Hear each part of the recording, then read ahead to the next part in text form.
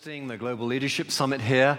152,000 church leaders worldwide will attend the Global Leadership Summit. And we have the enormous privilege of being one of the flagship sites in the UK. We've done this for many years now. And this is a time when we really do need to encourage and equip our leaders. We are so grateful to the likes of Roger Chisnell and so grateful for men of God who've just stood on values and principles, men and women of God, forgive me ladies, who have stood on points of principle for the sake of the King and his kingdom. And it's at times like this when there is a lot of flux and indecision and we're surrounded by issues, but which way should we tackle this? We need good leadership. And so the Global Leadership Summit is something we give back to the Church of Jesus Christ. We create a fabulous and hospitable environment here where we can welcome these leaders in, and then we bless them in any way we can through prayer ministry, through information, through engagement and conversation and networking. We do all of that in order to build up the Church of Jesus Christ. We've got something like 350 leaders from all over the southeast of England booked in for this coming weekend. There will be more because there always are those that turn up at the door. But we have an opportunity because every one of those leaders represents a dozen, 40, 120, 220, and so on and so forth. Literally thousands of people will be impacted by what we do in this coming weekend. Every year I get excited and humbled by what we as a local church are enabled to do by way of serving the wider body. So I want to commend that to you. Please pray about that Friday and Saturday. Thank you if you're part of the service team here, the volunteers. We've got 50 or 60 volunteers turning up at the crack of dawn to make this an etc. event. Thank you ahead of time, guys. It's always hard work. It's always challenging, but it's always worthwhile. But also, I would just say to you, if you find that when you look at your holiday allowance, you've got a day spare that you don't know what to do with, it would be a great thing, a great investment of your time and energy and money just to come to the conference on Friday and Saturday as a delegate. And as a member of this church, you get a concessionary rate. I think it's, 35 quid or something. But, do please come. You're not excluded. You are more than welcome, And we would love to host you and welcome you for that. Now let's just pray. Heavenly Father, we are seeking your kingdom. Lord, we seek the King who is at the very heart of the kingdom. And Lord, I pray now that as I share your word and as we consider your word to us, may we, Lord, know your presence and affirmation. And we ask it all in Jesus' name. Amen. Talking about leaders, it prompts me actually just to affirm and brag on or celebrate our own leaders here. And I am actually humbled and a little teary about the leaders we have here. Fliss and I came here yesterday, and we were here all morning with the children's ministry leaders, 50, 60 people, and they're all out there now doing their thing. And we had a great time of training and equipping. It was wonderful. It was so encouraging, wasn't it? And it was Fliss's birthday as well, but, wanted to come. So God bless you, darling. Thank you for that. Enough. And, but, I was just struck at the incredible caliber and the time and the sacrifice that our leaders give. And okay, this is going to embarrass you a little bit, but if you are a leader, if you're a home group leader, a ministry leader, a refreshment feed, or whatever it is, whatever ministry you're involved in, would you mind just standing up now? We want to applaud you. Let's just celebrate you. Just stand up where you are. Great. And some over here. Wonderful. Wonderful. Thank you. Bless you guys. You may be seated. We're so well served by our leaders, and I want to tell you a little something. When Fliss and I got back from sabbatical a month ago, obviously we were thrilled to be back. We honestly were. There was no hesitation. We're thrilled to be back. And that first week, though, was a bit of a steep learning curve. We had, obviously, meetings with all the ministry heads and the staff members. And on the Monday, my first day in, I obviously met with my pastoral staff. But also I met with our business staff, and Jill Yon is our business manager, and before lunch, Jill sat me down and said, okay, well, this is what's been going on while you were away. And I hoped that she was going to tell me, not that you need to really know this, I hoped that she was going to tell me that the roof was fixed, because last winter, this roof, which is only a few years old, was leaking like a sieve, and it was horrible. And I'd left saying, please, guys, make sure we fix that. Well, anyway, the bottom line, without going into all the detail, was that we still hadn't fixed the roof. In fact, we needed £20,000 worth of emergency repairs, which may or may not fix it. And what's more, the power problems, we've been having some power problems, were going to cost £30,000. And that was to actually turn this into a bit of an eco-flagship where everything is LED, everything is kind of, all the stage lights and the heating and everything is all, eco-friendly stuff. Obviously we'd had consultants come in and they just said, yeah, what you need is a great big transformer in a car park. We'll get some power in there for you. And we thought, yeah, I'm not sure we really want to go that way, It's just like ladle on the power, and we thought, yeah, interesting. We just thought it was responsible to go a more expensive route and just turn this thing into a place where we're actually caring for the planet in our little way and doing this thing. Well, anyway, the long and the short of it all was that those two things were going to cost £50,000. On top of that, Jill said, I'm sorry, Chris, but we're facing a £20,000 budget deficit. And I thought, oh my gosh, this is great. I wish I'd not come home now, And so clearly, that all sorts of budget restraints have been put in place, but the directors and the staff, of course, those in the know just knew that I would have to speak about this at some point. So I went away and prayed about this, and I felt that the Lord said to me that whilst I need to obviously teach you guys, and the last time, to my shame, I talked about money was in March 2010, so that's way too long ago. So, I have to bear some responsibility here, so sorry about that. But I really did feel like the Lord said, speak to the leaders quietly. Don't make a great song and dance out of it. Just speak to the leaders, make them aware of the issue, and ask them to take care of the roof and the electrics. So at our first leaders meeting, which was about 48 hours after we got back, and it really was the last thing, to be honest, I wanted to do. I found it quite a difficult meeting. Those who were there were very kind and said that I did okay, but I was not quite what I had in mind for that first glorious reunion. But I just said to them, guys, we need 50 grand to sort this out. And I feel like the Lord is saying that you and I, the leaders, and so here's Felicity and my pledge, we're going to be first, but the leaders are going to lead, and we're going to do it. And so over the last 2 or 3 weeks, unbeknownst to you, the leaders have been taking care of business so that we can do what we do here.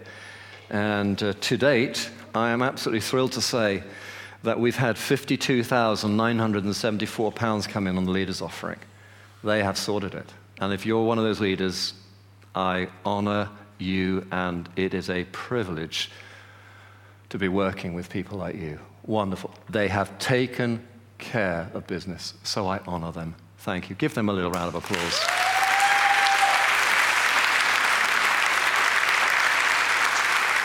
They're kingdom seekers. They're kingdom seekers. They're seeking first the kingdom of God. I love that.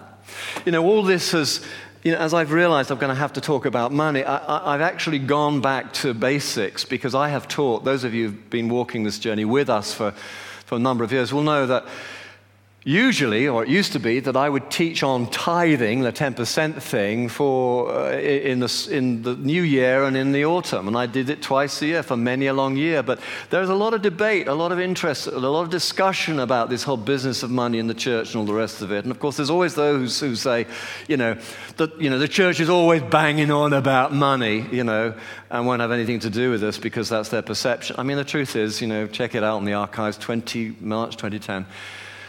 That's just not the case here, and actually I've probably been remiss. But the truth of the matter is we're seeking the kingdom of God, and that as I have studied, as I've gone back to this thing, as I've looked at all the current arguments and the debates on the internet and all the rest of it, and read articles, and on Wednesday I got a whole bunch of pastors together, and I asked them what they did, and it was very interesting. Some were really hard line, and others were really kind of loosey-goosey, and it was kind of fascinating and good-natured discussion.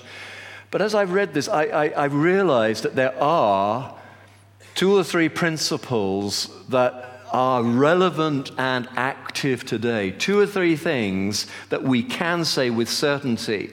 You know, they crop up in the Old Testament, but they're true of the New Testament too. And they are valid and applicable for now. And really, this part of this little teaching of Jesus is that we call it the Sermon on the Mount. There's a little passage in that. Matthew chapter 6, verse 33. For some of you, this will be news. For others, it'll be, written on your heart in some ancient little kind of chorus that you learned at your mother's knee. But let's have that. Matthew chapter 6, 33, please. Thank you. But seek first his kingdom. Seek first his kingdom and his righteousness, and all these things will be given to you as well. Now, those of you who know that passage will know that Jesus is encouraging us not to worry and to chase after all these things that keep, that we hold so much store by, and things that, consume us about our lives and getting on and holding things together and feeding our kids and clothing. And then none of them are bad things. Please don't mishear me. But what Jesus actually says is, your Father knows you need these things, but we need to see our lives from an eternal perspective. We need to see our lives as kingdom seekers, those who seek the King, Jesus, who have set our paths on the path of pilgrimage and discipleship, who bear the name as Christians. We need to see ourselves as that being the first call on our lives, the first call. And that really gives me the opportunity to commend to you the first principle that is trans-Old Testament and New Testament, that is utterly current, and that's the principle of first fruits.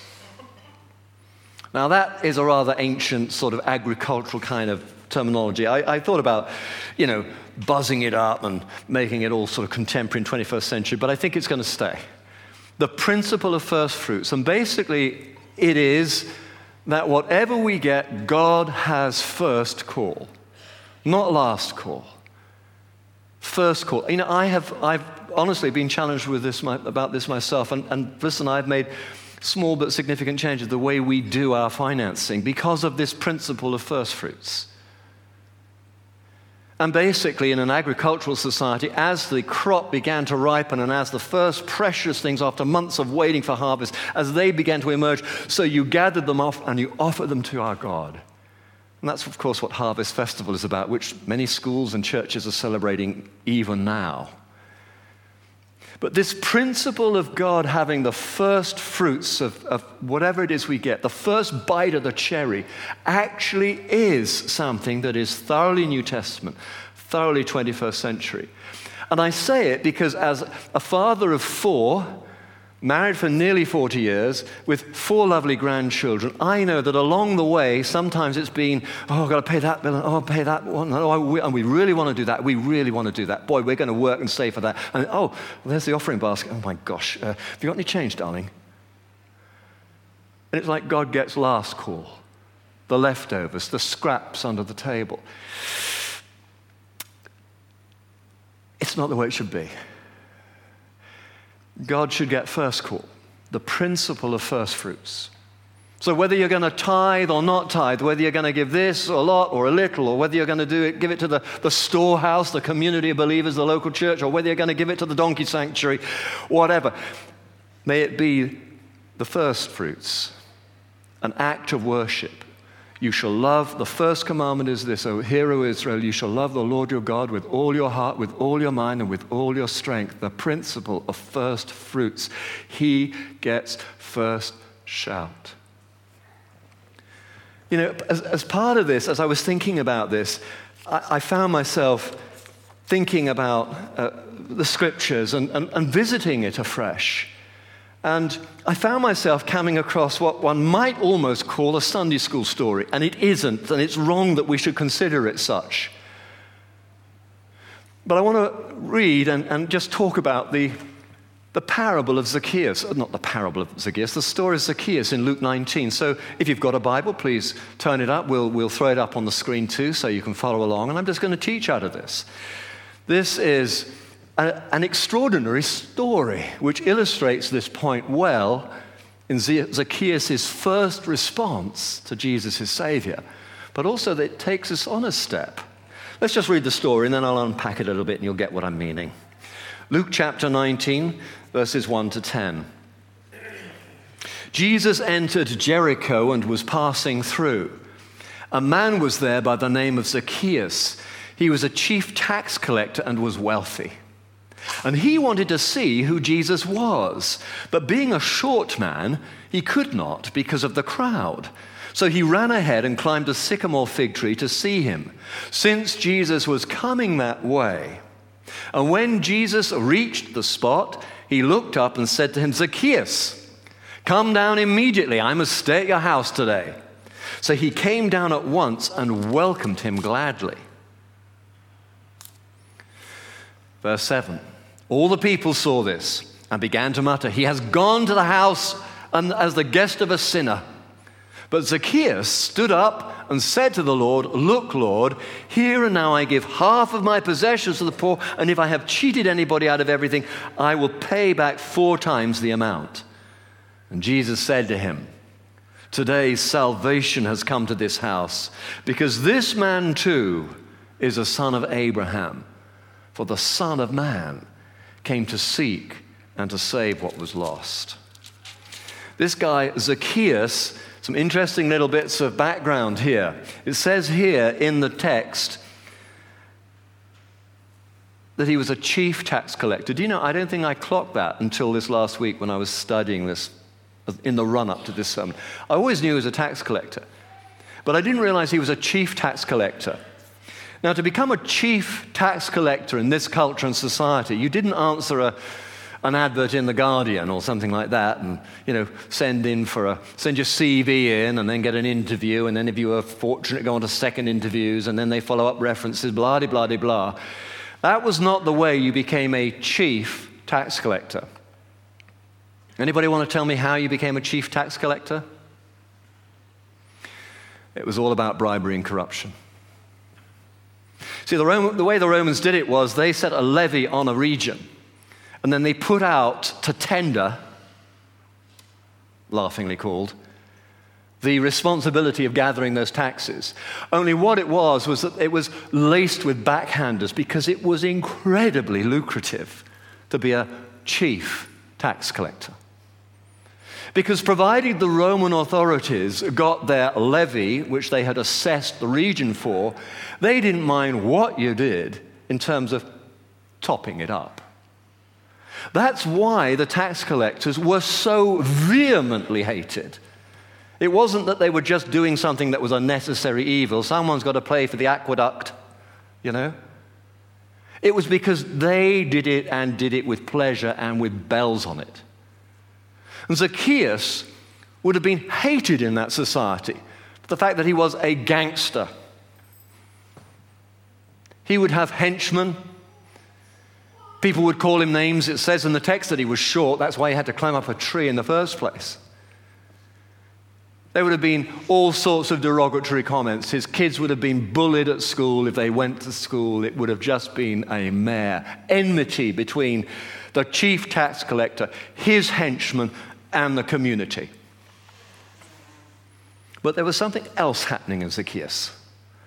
And I have enjoyed this story, and I've savored this story all the more since that little visit to Israel. And some of you will remember how affected I was, and I still don't know whether it really translates, but I'm going to have another run at it. I was coming down the Mount of Olives and walking down the Pilgrim's Way, and there was this great mob of Eastern European, I think they were Ukrainian pilgrims. And they were all hovering around a flight of steps that went down underground into this sepulchre, this place where Mary, the mother of Jesus, was supposed to have been buried. And by this time in my week, you will recall, those of you who heard me talking a little bit about it, I was doing less of the sightseeing and more of the people watching, because the Lord had spoken to me about where his treasure was, and his treasure was you guys. You know, I'd done the being wowed by gold leaf and icons, and magnificent and jaw-dropping it is.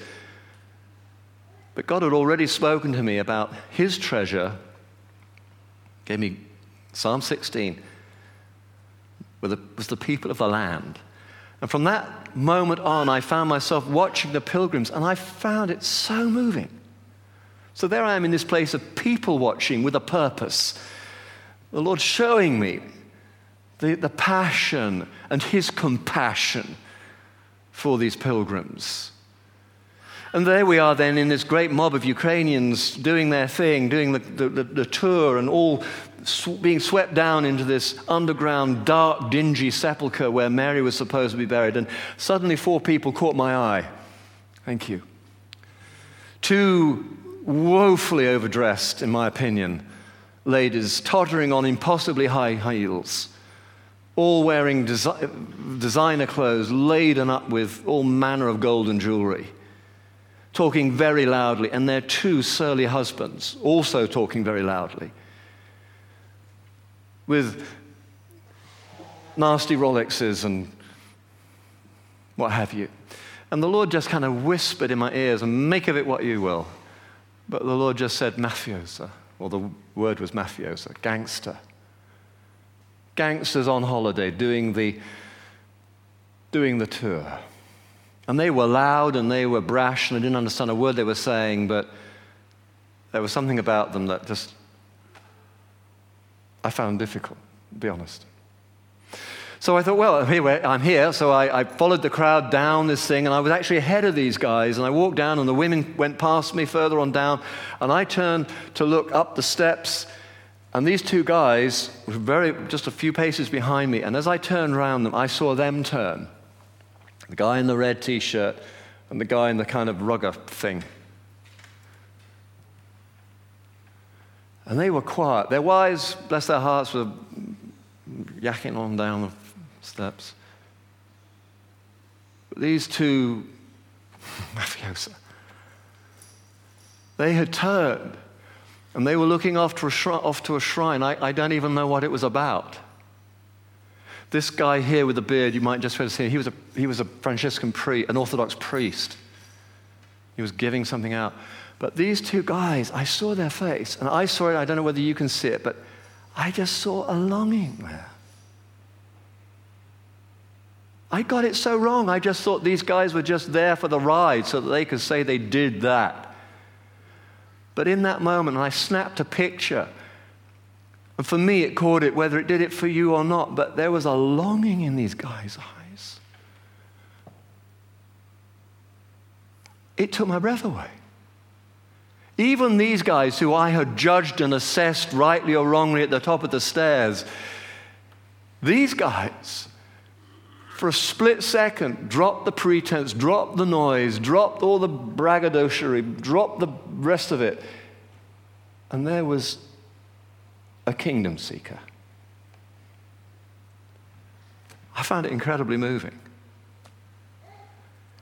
And you see, Zacchaeus, the gangster, the chief tax collector, was a kingdom seeker. Didn't look like one, but there was something deep inside him, like these guys who for a few moments get in touch with that yearning, that deep, deep, if only I could be clean.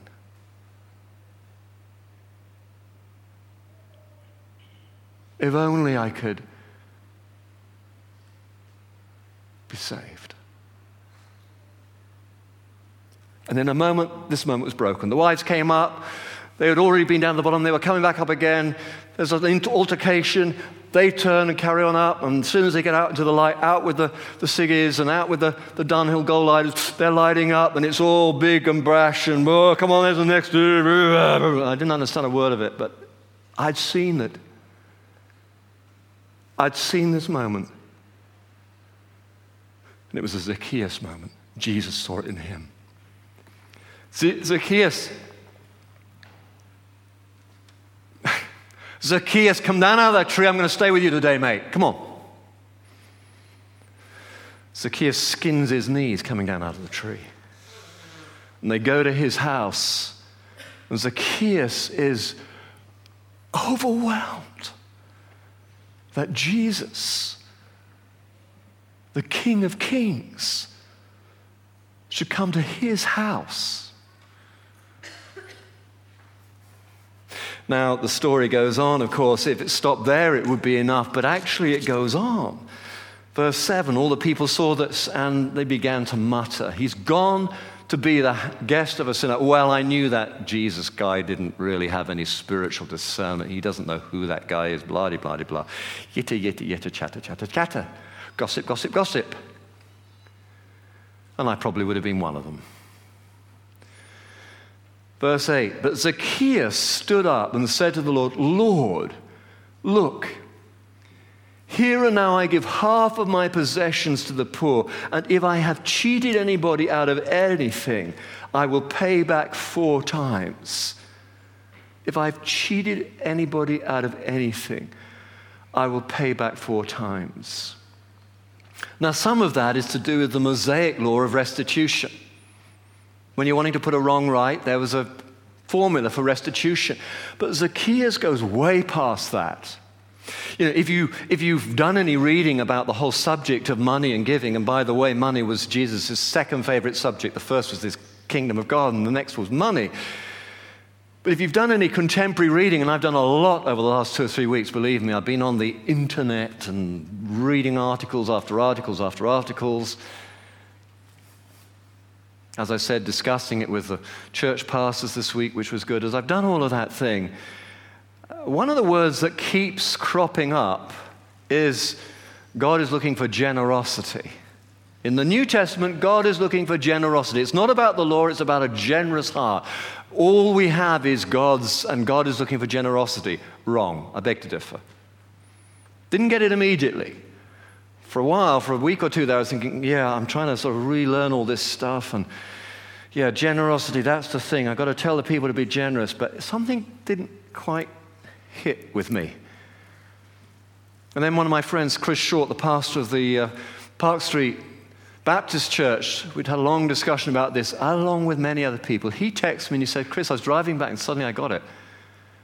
It doesn't say in the New Testament, Jesus doesn't teach that we should be generous. Although generosity is a great thing, and if you're a generous person, God bless you, thank you. A New Testament principle, the second principle, is the principle of sacrifice. Thank you, James. The first one is first fruits. God gets the first bite of the cherry. And the second principle about New Testament giving is that it should make you suck your teeth. You should go, ah. It should cost you. It being Fliss's birthday this weekend, we went up to town on Friday night and went and saw a show and had a meal out, and it was lovely. And this guy selling the Big Issue and comes up to me. I never quite know what to do with these guys because the Big Issue, in my personal humble opinion, is such a rag. It's not the guy I don't like, it's the Big Issue I'm not keen on. But anyway, he comes up to me and he says, big issue, you know, kind of clowns around. And I said, you know what? I'll tell you what, I'll give you the money for one, but do you mind if you keep the magazine? He says, what? Really?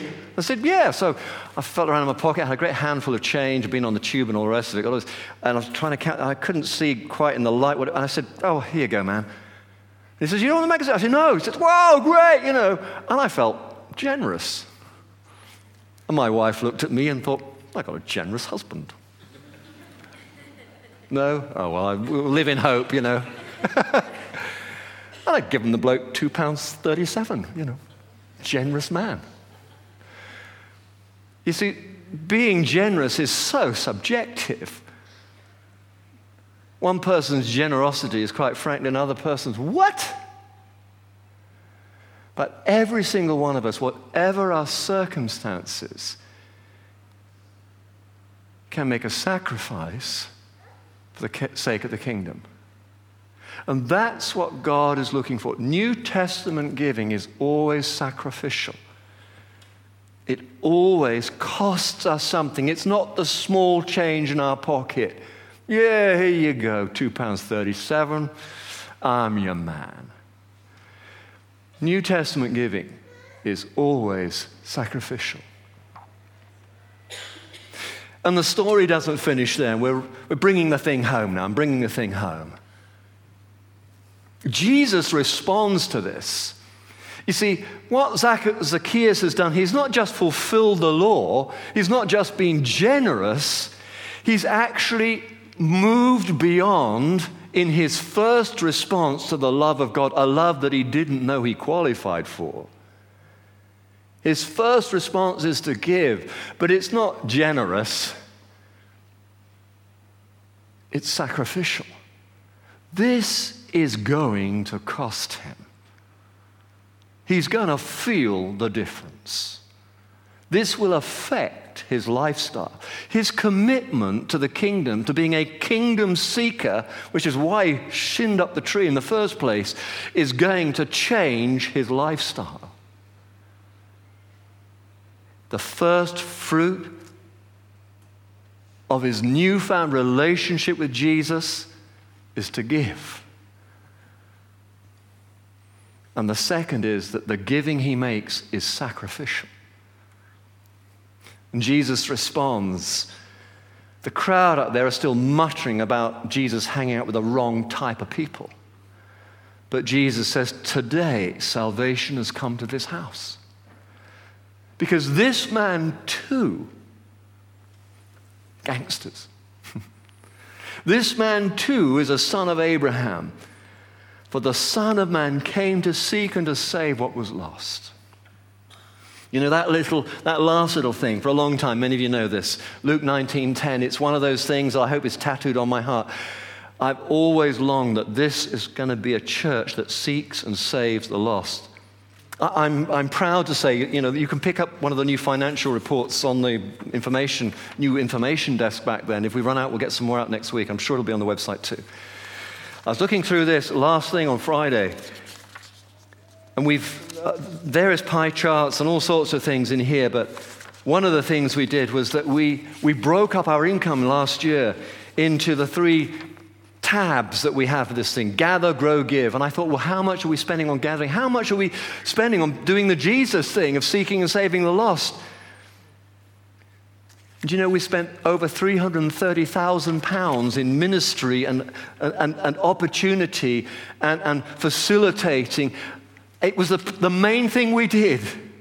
We invested in being outward looking, a gathering church. And I am so proud, forgive me, of you guys, that this place isn't looking inward, it's looking outward. I am so proud to be part of you. And your sacrificial, kingdom-seeking, Jesus-centered hearts. I'm so proud of those leaders. If it wouldn't embarrass them, I would want to shout it from the steeples. They took care of business and did it quietly and efficiently. God bless you guys. And may this church always be a church that, like Jesus, is looking outward, looking to seek and to save the lost.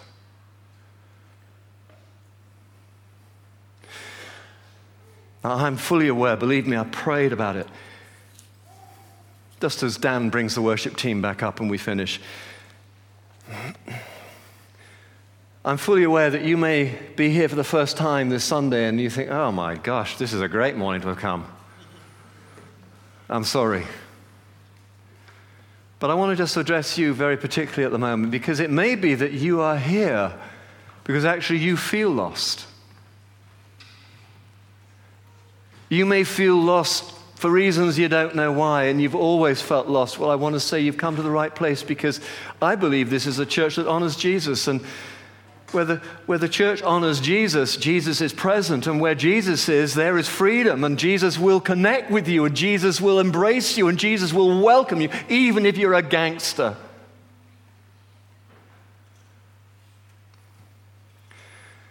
But I also feel this, that you may be lost for other reasons. You may be feeling lost today. You may be in church today having not come here for many a long or ever before because of some crisis in your life, like the family member, an extended family member. He's not part of my immediate family, but extended family, who rang me this week in tears. He has a business. He's been fiddling his taxes for years. This is a nice guy. He's a great guy. He's fun to be with. But he's been fiddling his taxes. And the tax office has mounted an investigation. I don't know whether it's right or not, but what he told me was that he's looking not just at 6 years back taxes he has to pay, because they only roll it back 6 years, but apparently it's 100% fine. He's broken. He's losing the house. He is desperate because of his own sin. He feels lost. And I don't know how to advise him. Or you may be lost like the young man who, on Tuesday as I was leaving church, 5 o'clock, looking forward to going home, crossing the car park, and someone hails me from the other side of the street, and I don't know who it is, and I go to the gate, and it's a young man who we had some dealings with, and not particularly happy dealings with, I have to say. And after a brief altercation, he says he's getting Stanley, and he whips out a knife, a Stanley knife. I make it to the car before he's cut me or anything. We call the police. The police take it very serious. 11 o'clock at night, I'm still giving statements. No harm was done. There is one lost young man out there. But the reality is, we probably can't help him now, because the police have taken it so seriously, they're saying, if he so much shows his nose in this vicinity, we are to call 999. They say, we will not mind if it's a false alarm. This is too serious. That's one lost young man, and I shall pray for him. You may be feeling lost for all sorts of reasons you know about or you don't know about. But if that's you, this Jesus who we seek here, this Jesus can fix you on the inside. You may still have to go through stuff on the outside, that as Zacchaeus found out, if you ask him, this Jesus will come and live with you.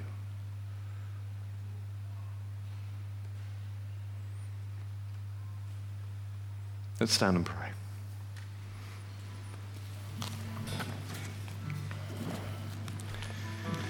Lord, we want to say thank you to you, because you've gone to extraordinary lengths that we barely glimpse, to rescue us. And you have paid without any hesitation the ultimate price for our life and liberty. And Lord, we pray that you would visit us, and that this place would be a place of sanctuary, a place of revival, where that which is dead comes alive. And begin with me. Begin with me, Lord. And we've all got our opinions and our strengths and our weaknesses. We've all got those things that we can tolerate and those things that we do not tolerate. But Lord God, we're gathered together as your people. And we seek more than a comforter, although comforter you are. We seek more than a friend, though friend you are. We seek a Savior and a King. So come, Lord Jesus, come.